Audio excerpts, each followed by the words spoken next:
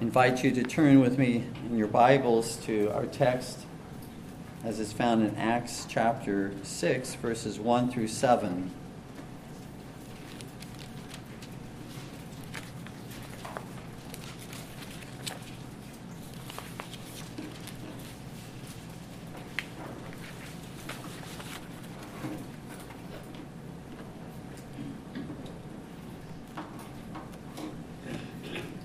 Acts 6, beginning with verse 1. And in those days, when the number of the disciples was multiplied, there arose a murmuring of the Grecians against the Hebrews, because their widows were neglected in the daily ministration. Then the 12 called the multitude of the disciples unto them, and said, It is not reason that we should leave the word of God and serve tables. Wherefore, brethren, look ye out among you 7 men of honest report, full of the Holy Ghost and wisdom, whom we may appoint over this business. But we will give ourselves continually to prayer and to the ministry of the word. And the saying pleased the whole multitude. And they chose Stephen, a man full of faith and of the Holy Ghost, and Philip, and Prochorus, and Nicanor, and Timon, and Parmenas, and Nicholas, a proselyte of Antioch, whom they set before the apostles. And when they had prayed, they laid their hands on them. And the word of God increased, and the number of the disciples multiplied in Jerusalem greatly. And a great company of the priests were obedient to the faith.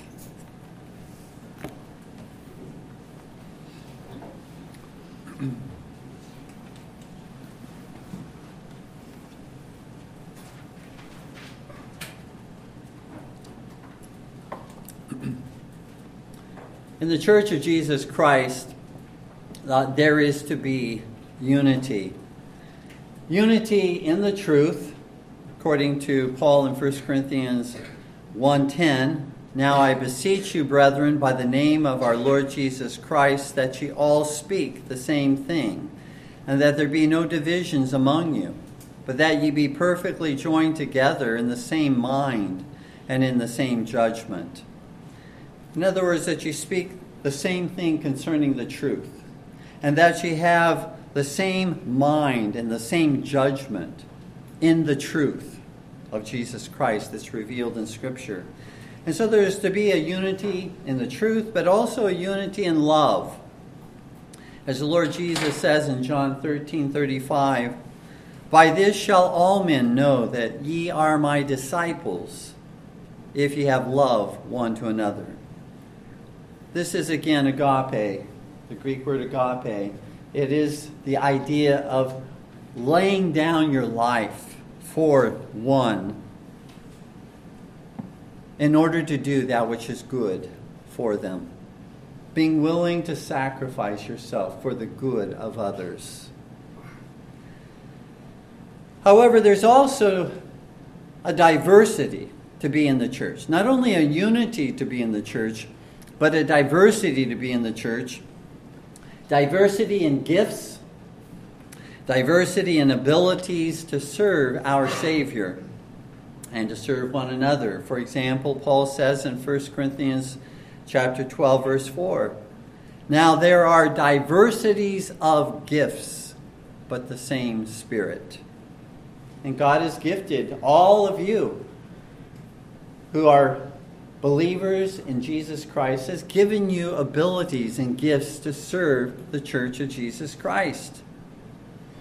You may have learned those gifts from your parents or your father, or you may have those gifts by way of just a natural gift. But God wants you to have use of those gifts by way of using them spiritually to edify and to build up the Church of Jesus Christ, whatever those gifts may be.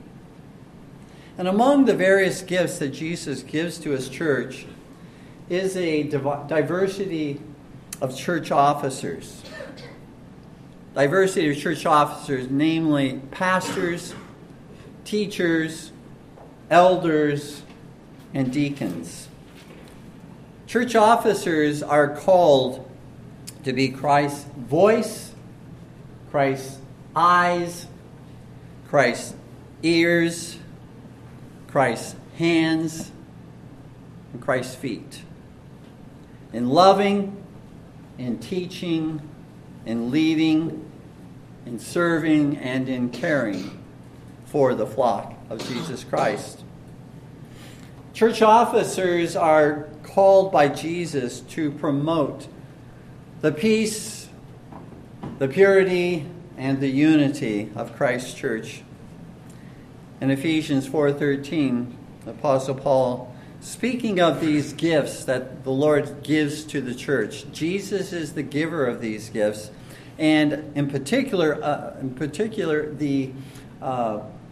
the offices that he has given to the church to edify and build up the church. But notice the end. Notice the goal of these offices in Ephesians 4:13, till we all come in the unity of the faith and of the knowledge of the Son of God unto a perfect man, that is a complete man, a mature man, unto the measure of the stature of the fullness of Christ.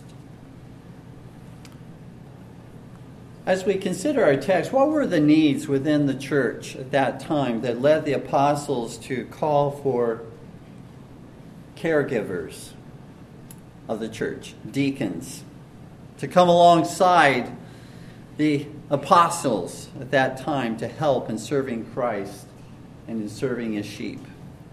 Well, let's consider the circumstances that gave rise to these special caregivers to the needy and to the afflicted in Christ's church.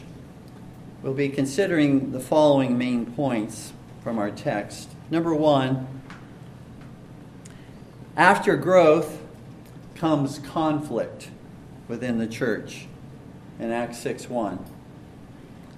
Number two, deacons are appointed to assist the apostles in caring for the flock in Acts 6, verses 2 through 4. And the third main point, qualified men are called to serve as deacons in Acts 6, verses 5 through 7. So our first main point, after growth comes conflict within the church. Look with me at verse 1, chapter 6, verse 1 of Acts. And in those days, when the number of the disciples was multiplied, there arose a murmuring of the Grecians against the Hebrews, because their widows were neglected in the daily ministration. So as the church in Jerusalem was going through this huge growth spurt, now likely numbering in the tens of thousands of Christians and of believers there in Jerusalem, Satan used a strategy that is often so successful to slow down the growth of the church. Conflict among the members. Divide and conquer was the strategy. Bring about conflict. Bring about murmuring against one another. And this was the tool that the enemy was seeking to use to stop this amazing growth within the church of Jesus Christ at that time. What was the nature of the conflict in the church there in Jerusalem? Well, we read that there was a complaint among the Grecian Jews. Grecian Jews were those from the dispersion, from Gentile nations that were now living in Jerusalem. So there was a complaint among the Grecian Jews that their widows were not being treated fairly in daily administration of food. Necessary food, clothing, shelter being cared for. That seems to be what the complaint was with regard to the Grecian Jews.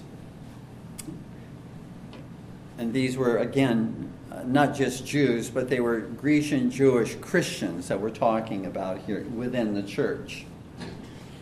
Within the Church of Jerusalem, at this very early stage of its development, were both Grecian Jews and Hebrew Jews. Grecian Jews were those, as I said, that were born and raised in Greek-speaking nations, where they had been led into captivity at the time of the Assyrian and the Babylonian captivities. The Grecian Jews likely had taken up residence in Jerusalem after the day of Pentecost in Acts 2. You remember the day of Pentecost, the city was filled with people, Jewish people who had come to celebrate that feast. And it was at that time that the Holy Spirit came in such a marvelous way upon the apostles who began to speak in the languages of all the people that had gathered there in Jerusalem. And as a result of this miraculous act, speaking in these languages, they were languages known to the people. Each man heard what was being said in his own tongue, we read. And it lists all the different languages that were being given at that time. This was not gibberish. These were known languages at that time. And so here we see that Peter afterwards preached this sermon, and 3,000 were converted. And then short time afterward, there was a miracle performed in Acts chapter 4 and 5, and there were added 5,000 more. And so we see that it's growing, and this, to a large extent, would be people, or at least to some extent, a significant amount of people coming from the dispersion who had come to Jerusalem on the day of Pentecost and who had become Christians and had remained. Rather, they intended it to probably be a temporary visit, but when all that happened on the day of Pentecost and subsequently, by way of the preaching, the miracles performed by the apostles, it appears they probably took up permanent residence there in Jerusalem. And it's these Grecian Jewish Christians that are now murmuring about their widows not being treated fairly. And so that seems to be what we have here in view. Whereas the Hebrew Christians, or the Hebrew Jewish Christians, these were those who were born and raised in Judea and in Galilee. They predominantly used the original Hebrew text of the Old Testament in their synagogues, whereas the Grecian Jewish Christians used the Greek Septuagint for their worship in their synagogues. That was the text of Scripture that they used. It's interesting that the apostles here did not admonish or correct the Grecian Jews in bringing their complaint as if there was no merit at all to their concern. To the contrary, the apostles appoint church officers, deacons, to address this issue, as if there was some legitimacy to their complaint. Though the Grecian Jews may have had a legitimate complaint, the word used here for murmuring, when it speaks of them, a murmuring going about amongst the Grecian Jewish Christians, this word implies that their complaint was not handled in an orderly way, but hidden away in gossip and in whispers behind the scene, which was stirring up conflict and trouble within the church. The same word that's used here for murmuring in in Acts 6:1 is also used by the Apostle Paul in Philippians 2:14 when he says, "Do all things without murmurings and disputings." So this was not a righteous murmuring. The content, their complaint, the basis of their complaint may have been righteous. But again, the way that they handled their complaint, because it was murmuring, was not righteous. It brought dissension. It brought conflict. You see, dear ones, conflicts arise either through not speaking the truth, or conflicts arise through not speaking the truth in love, or in not speaking the truth in love. In other words, neither the truth is spoken, nor is it spoken in love. Either the principle of truth is in error, or the practice is in error, or both are in error. The Grecian Jewish Christians may have spoken the truth about their widows, not being treated as the same as the Hebrew Jewish Christians and their widows, but they did not speak the truth apparently in love. They murmured. They complained about. Rather than complaining to the eldership, to the apostles, to those in leadership, they murmured, and it brought dissension and conflict, as it always will. When we whisper, when we gossip, when we murmur about others, it will stir up inevitably dissension and conflict. But when we take our complaints either to the person or to those in leadership who are dealing with something that needs to be dealt with, then again, there is a proper way to be able to handle complaints. And the Psalms are filled with complaints on the part of David and the other composers of those Psalms, inspired Psalms.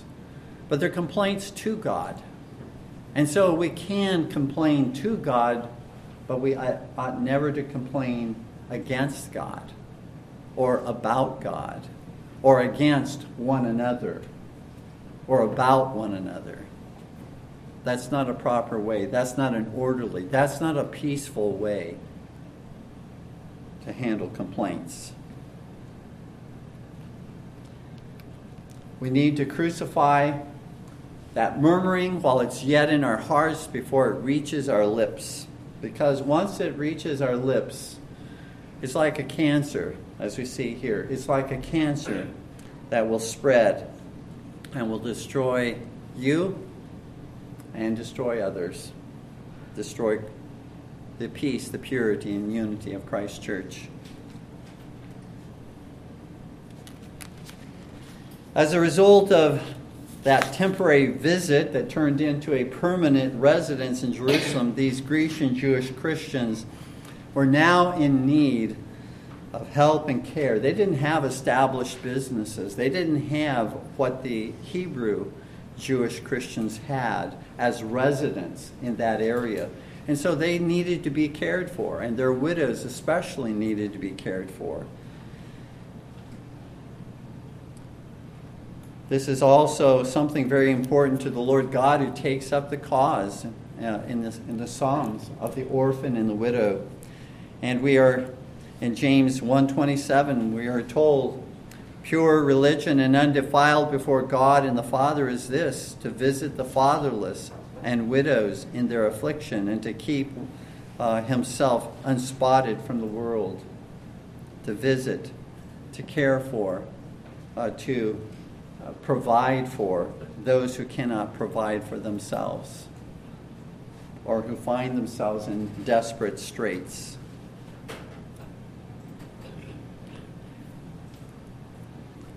Satan, no doubt, here sought to use this murmuring to divide and conquer the church.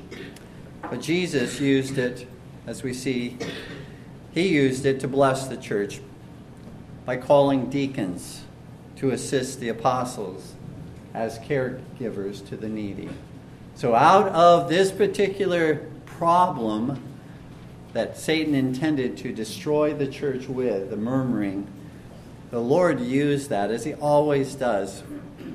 He used even that to bring forth and to formalize the office of a deacon within the New Covenant Church, which we have even to this day, a permanent office to care for as angels of mercy to those in need, as caregivers, taking care of those who are struggling and who are needy, who are afflicted and tried in very severe ways.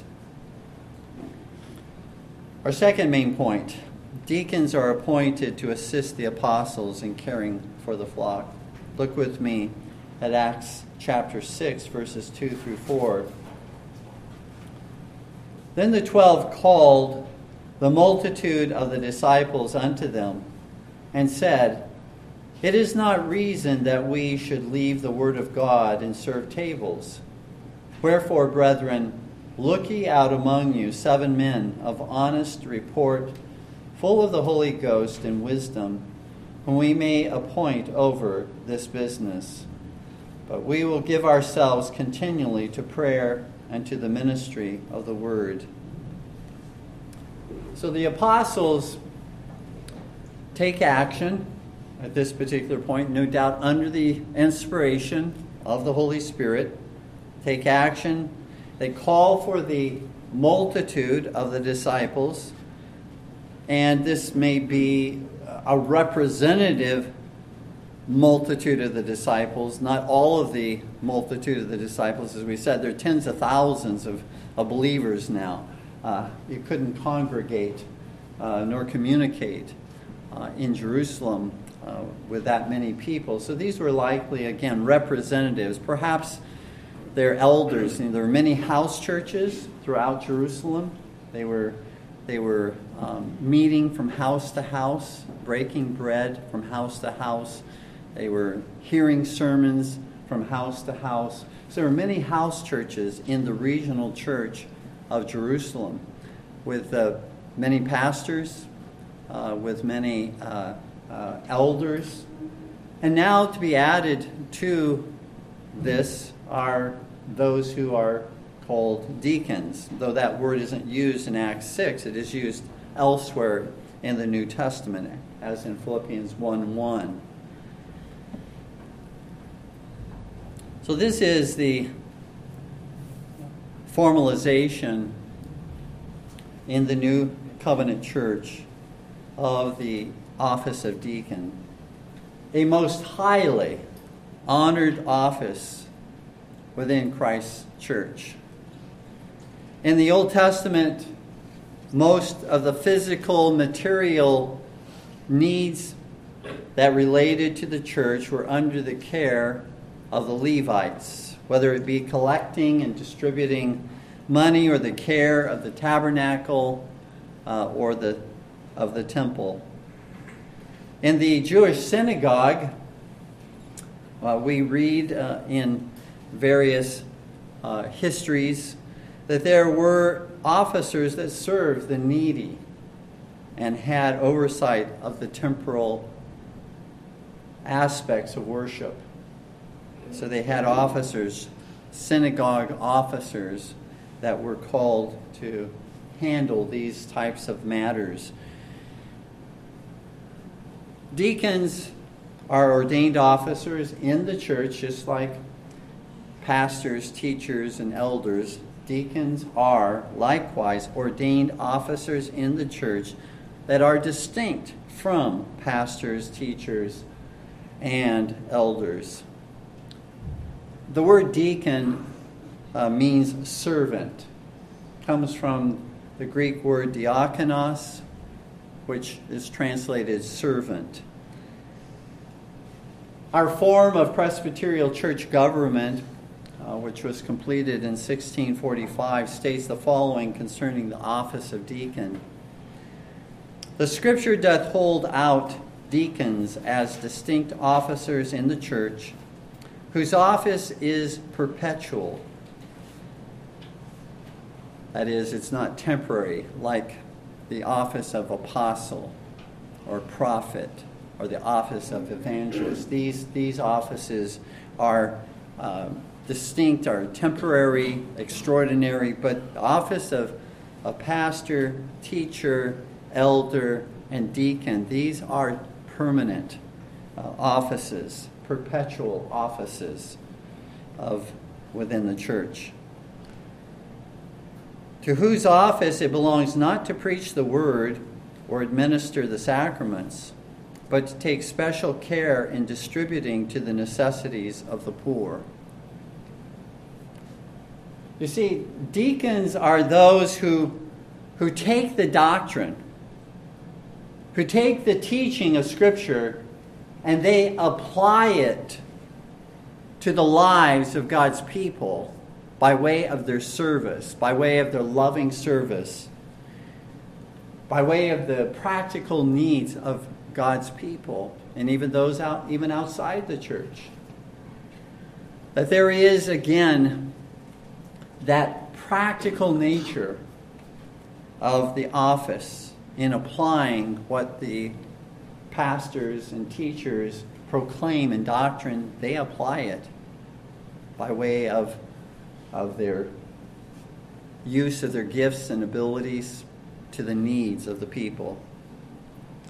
Deacons do have ecclesiastical authority from Christ to serve tables. It is an office. Every office of the church has ecclesiastical authority. It's not given to the office of deacon to govern the church. That's given to ministers, that is, pastors, teachers, and elders. But nevertheless, they do have the authority of Jesus Christ to serve, to care for, to minister to the needy on behalf of Jesus Christ. They're not simply going out and doing their own thing. Christ has commissioned them. Christ has called them. It is a very, very important office. Therefore, any office within the church is an important office because Christ has established it, and his authority undergirds that office. Though they are not pastors and teachers in preaching and in administering the sacraments, and though they are not elders in governing, they are nevertheless official representatives of Jesus Christ in ministering, just as Jesus Christ did. Just as Jesus did in his ministry, so deacons minister to the sick, to the needy, to the widows, and to the orphans, and to those in trouble, those who have needs that they cannot seem to dig themselves out of. Deacons, dear ones, are the eyes, the ears, the hands, and the feet for Jesus Christ in loving those who are in need. Notice in Acts 6, 2 through 4, which we read just a moment ago, that in the appointment of deacons, the apostles also teach the distinction between ministers and deacons. Apostles, as ministers, and all pastors and teachers after them, have a very specific calling by Christ, the ministry of the word and prayer. In verse 4, but we will give ourselves continually to prayer and to the ministry of the word. So that's the very specific calling of ministers, that is, of pastors and teachers. Their specific calling is not to serve tables, but There are times, obviously, and Jesus has given us that example, that we must be willing to serve tables. But that's not our specific calling. Our specific calling is ministering the word and in prayer. It's not as though for the minister serving tables is beneath his dignity. That's not the idea at all. Every minister must be willing to serve tables, to wash the feet of Christ's disciples, as it were, to care for them. Many times the church does not have deacons. Well, it's the ministers and elders at that point who are serving the tables and washing the feet, as it were. It's rather that Christ has delegated his authority to ministers to serve the Word of God as a spiritual meal on behalf of Christ, whereas for the deacons, it is their calling to serve a physical meal, as it were, on behalf of Christ. In other words, the ministry of the church, pastors, teachers, elders, and deacons, the ministry of the church altogether is a ministry to the whole person, body and soul, the whole person. Ministers and deacons both serve Christ and serve the church, but they have different callings by way of serving Christ and the church. Note here in verse 2 that the same root word that's used to describe what deacons are called to do, namely serving tables, there the word serve is the Greek word diakoneo. When we go down to verse 4, a form of the same word in Acts 6:2, that was a verb, diakoneo. But in verse 4, the ministry of the word is that which is given to the apostles and to ministers. Ministry of the word is diakonia. One is simply a verbal form, the other is simply a noun form of the same word. So ministers, elders, and deacons are all called to serve God's people. It's not just the deacons that are called to serve God's people. All are called to serve God's people. Not to bully them, not to push them around, not to lord it over them, not to exploit them, not to make money off of them, but rather to serve them, to care for them in both body and soul. The priority of the minister, therefore, is to study God's word in faithful preaching and teaching, and to pray for the sheep in bearing their needs to the Father, much like the high priest had the breastplate with the 12 stones representing each of the 12 tribes of Israel upon in his breastplate here. They were to be near and dear to his heart, the high priest, as he offered and prayed for them. So the minister is to be given to prayer on behalf of God's people. That is, again, his priority, ministry of the word and prayer. The priority of the deacon, on the other hand, is to apply the word of God as Christ's caregiver, as Christ's angel of mercy in assisting the needy and the afflicted. Deacons really are such a blessing because they free up the ministers and the elders to preach and teach and pray and govern. Deacons may not have authority to preach, teach, or administer the sacraments, but they do have, nevertheless, Christ's authority to serve the needy on behalf of Christ. So there's not to be any rivalry between ministers and elders who govern with Christ's authority, and deacons who serve with Christ's authority. There's not to be some jealousy or covetousness or rivalry, competition between these offices. They work together just as the priests and the Levites did in the Old Testament. The priests were primarily responsible for the offering of sacrifices, praying on behalf of the people. The Levites assisted the priests by way of the material matters related to the temple and the tabernacle.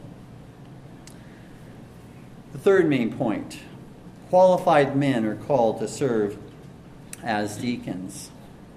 In verses 5 through 7. And the saying pleased the whole multitude. And they chose Stephen, a man full of faith and of the Holy Ghost, and Philip, and Prochorus, and Nicanor, and Timon, and Parmenas, and Nicholas, a proselyte of Antioch, whom they set before the apostles. When they had prayed, they laid their hands on them. And the word of God increased, and the number of the disciples multiplied in Jerusalem greatly, and a great company of the priests were obedient to the faith.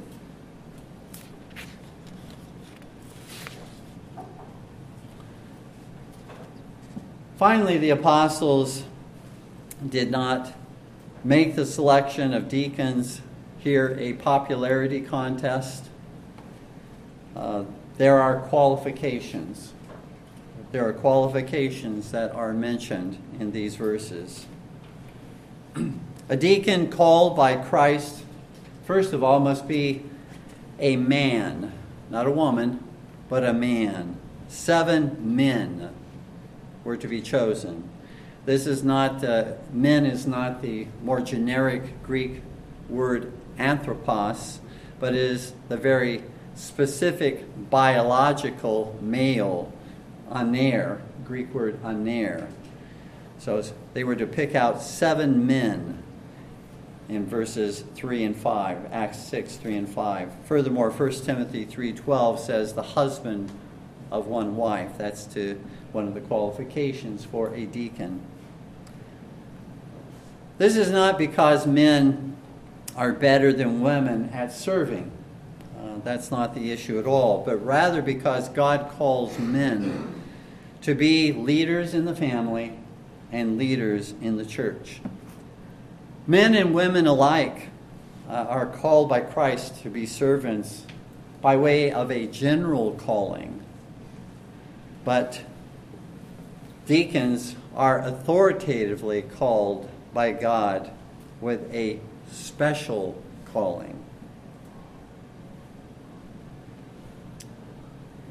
There were women, you'll recall, who assisted the deacons in caring for the needs of others in the Scriptures, just as women ministered to Jesus Christ in his ministry, followed him and ministered, cared for Christ. So we see in history, outside of biblical history, we see in history women may have been called deaconesses.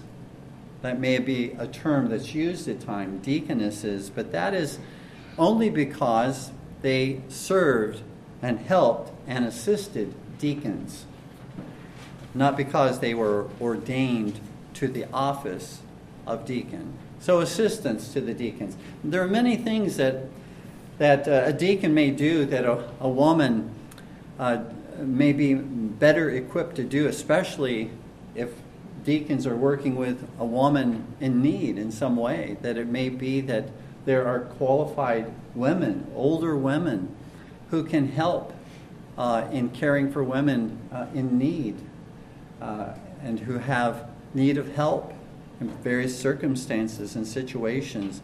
And so the deacons, those who are actually ordained to the office, may employ and may call for help from women. And again, in times past, that woman may have been called a deaconess, but it was not an office that she was ordained to. at least not an office, if it did happen, not an office that she was supposed to have been ordained to.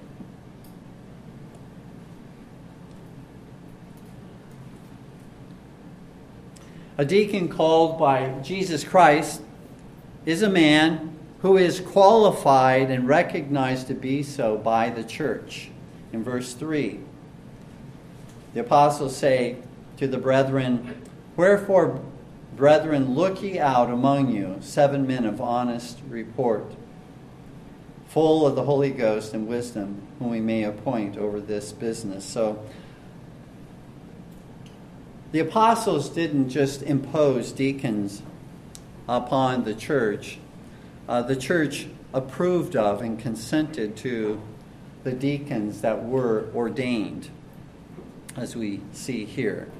And so it should be even now. All church officers none of the church officers should be imposed upon a congregation.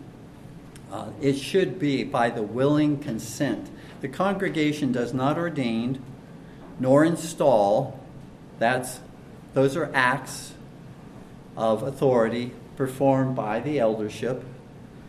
But the congregation does consent and does approve of those who are serving as pastors, teachers, elders, and deacons. They recognize their qualifications. And if there is a problem, then that is raised with the eldership so that it might be dealt with. And so the deacon and the 7 deacons here, the apostles say, must be a man who is qualified and recognized to be so by the church as one who is, quote, of honest report, end of quote. That is, who has an honest reputation among those within and without the church. Not someone who has a reputation of being dishonest, unfaithful, but has a reputation of being honest. The next qualification, full of the Holy Ghost. That is, one who is led by the Holy Spirit, guided by the Holy Spirit. Not sinless, but faithful. Wherein a church officer sins, a faithful church officer repents, seeks God's forgiveness, repents if it's a sin committed against a member of the family, or someone within the church, or someone on the job, or wherever in the neighborhood, repents, humbles himself, seeks forgiveness of those that have been offended, and does likewise with the Lord God. And so full of the Holy Ghost, controlled, led by the Holy Ghost. Full of wisdom is the next qualification, full of wisdom. That is, one cannot be full of wisdom if one does not know the Scriptures, because wisdom is the application of the Scripture, is the application of the truth to specific situations. And so to be full of wisdom implies that there is a knowledge of the truth, a faithful knowledge of the truth, because there's nothing to apply by way of wisdom if one does not know the truth already. But to be full of wisdom is to be characterized by that heavenly wisdom that James mentions in James 3:17.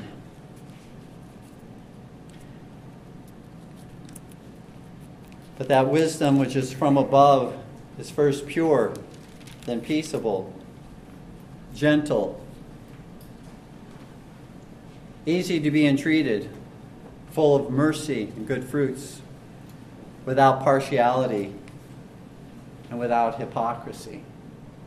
That's the wisdom that the Scripture speaks of as heavenly wisdom, that church officers should be seeking from the Lord, and they should be able to manifest that wisdom in applying the truth of God. Whether it be in the family, whether it be in the church, regardless of what circumstances might arise. 1 Timothy chapter 3, verses 8 through 13 lists qualifications for deacons, a fuller list of qualifications. And again, I'm not going to go through all of these qualifications, but they again fall into these four categories, or three categories: moral, doctrinal, and familial qualifications. And so deacons, like pastors and teachers and elders, should be qualified in these three categories that are mentioned here. Qualifications for a bishop, for an elder, in the first part of chapter 3, 1 Timothy 3, are very similar to the qualifications for a deacon in the latter part of 1 Timothy 3. These 7 men in Acts 6 that were chosen to serve as deacons are listed by name in verse 5.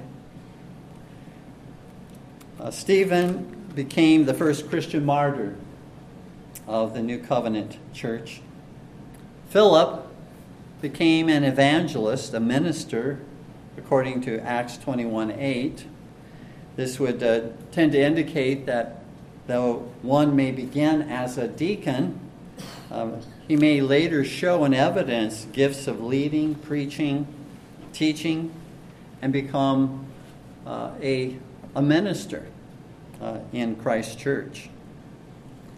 These men that were appointed to be deacons in Acts 6 were set apart to their holy office by prayer and by the laying on of hands, signifying that Jesus Christ had set them, each one, apart to serve on his behalf.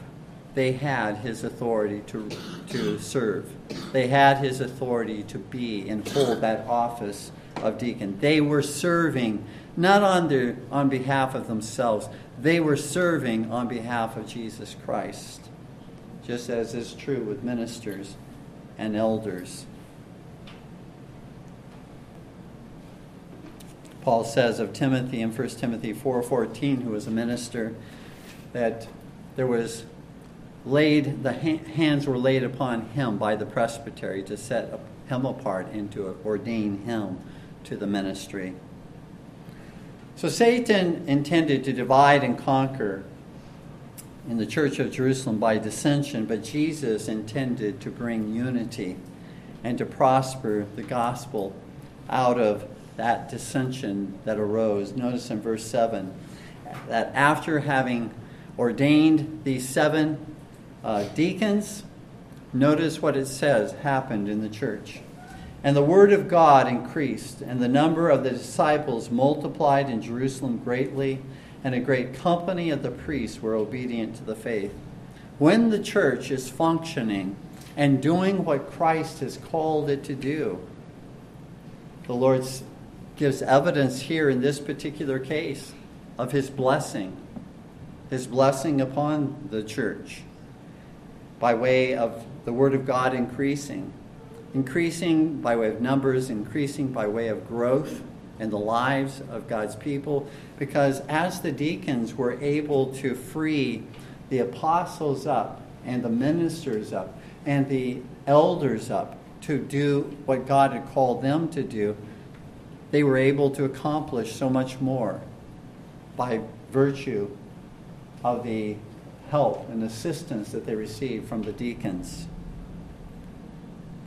Likewise, during the Reformation, the Great Reformation from the Church of Rome, the church was indeed blessed. The church was prospered in Geneva and other Reformed churches in Europe by the restoration of the office of deacon to its proper place in caring for the poor and in ministering to the sick in hospitals. Again, the deacons were in every way caring for the bodies of God's people, whether they were in hospitals, whether during a plague, whether they were poor, whether they were widows, whether they were orphans, whether they had fallen upon hard times. Again, the deacons were serving in these ways. Dear ones, as we come to a close, we can tell, I believe, if we are growing more and more like Jesus by the way we are more and more willing to serve rather than to be served.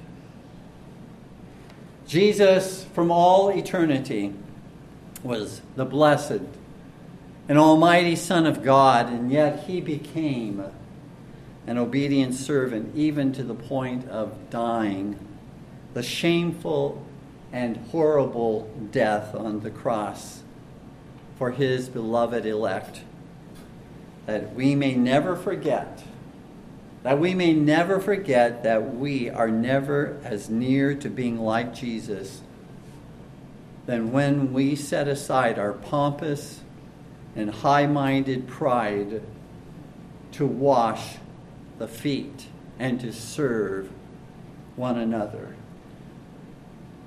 That's what we read in Philippians chapter 2, verses 3 through 11, that he who existed forever in glory came down and made of himself a servant to us. We are beneficiaries. We are the ones that he came to serve and to rescue by his service. And because he humbled himself even to the point of death on the cross, that shameful death, the most vile criminals were put upon a cross and crucified, and he bore the wrath of God for us. We read in Philippians 2, God highly exalted him, so that at the name of Christ every knee shall bow. Every knee shall bow. Dear ones, there will be far less opportunity for dissension, for rivalry, and jealousy when we are preoccupied with serving one another in love rather than comparing ourselves with one another in pride, being jealous at the gifts and the abilities of one another, whether that be in the church or whether that be in the home. What we do in love to one another, understand, we do to Jesus. According to Jesus in Matthew 25:40, at the judgment, inasmuch as you did it to the least of these my brethren, you did it unto me. Likewise, on the other hand, and what we neglect to do in love for one another, we neglect to do to Jesus in Matthew 25:45. The wicked say, when did we not visit? When did we not do these things? Inasmuch as you did not do it to the least of these my brethren, you did not do it unto me. So Jesus has authoritatively given to his beloved bride and church the office of deacon, a caretaker of the church, an angel of mercy to God's people, which reminds us that Jesus delights to wash the feet of sinners. He delights to bear up the needy. He delights to bear up the afflicted and the downtrodden and the downhearted. Jesus, dear ones, is not only a teaching Savior and a ruling King, Jesus is also a ministering servant to undeserving sinners. Amen. Please stand with me in prayer.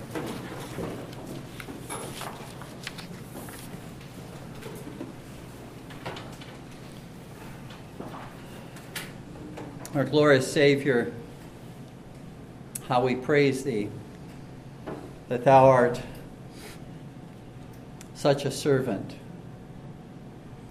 that has purchased our salvation, a servant that has borne the wrath that we deserve, a servant that was pleased to do what he was called to do by thee, our Father. A servant who considered the will of God more important than what he was suffering. And so, Lord, we pray that thou would make of us all servants like Jesus Christ, and grant to us, our God, as well, servants, deacons, who, on behalf of Christ, will serve, who will care for, who will lift up and bind up, Lord, the brokenhearted and the needy and the afflicted. That, Lord, this office of deacon would receive, again, in our midst, much honor and much thanksgiving. We ask, our Lord, that thou would hear our prayers. In Jesus' name, amen.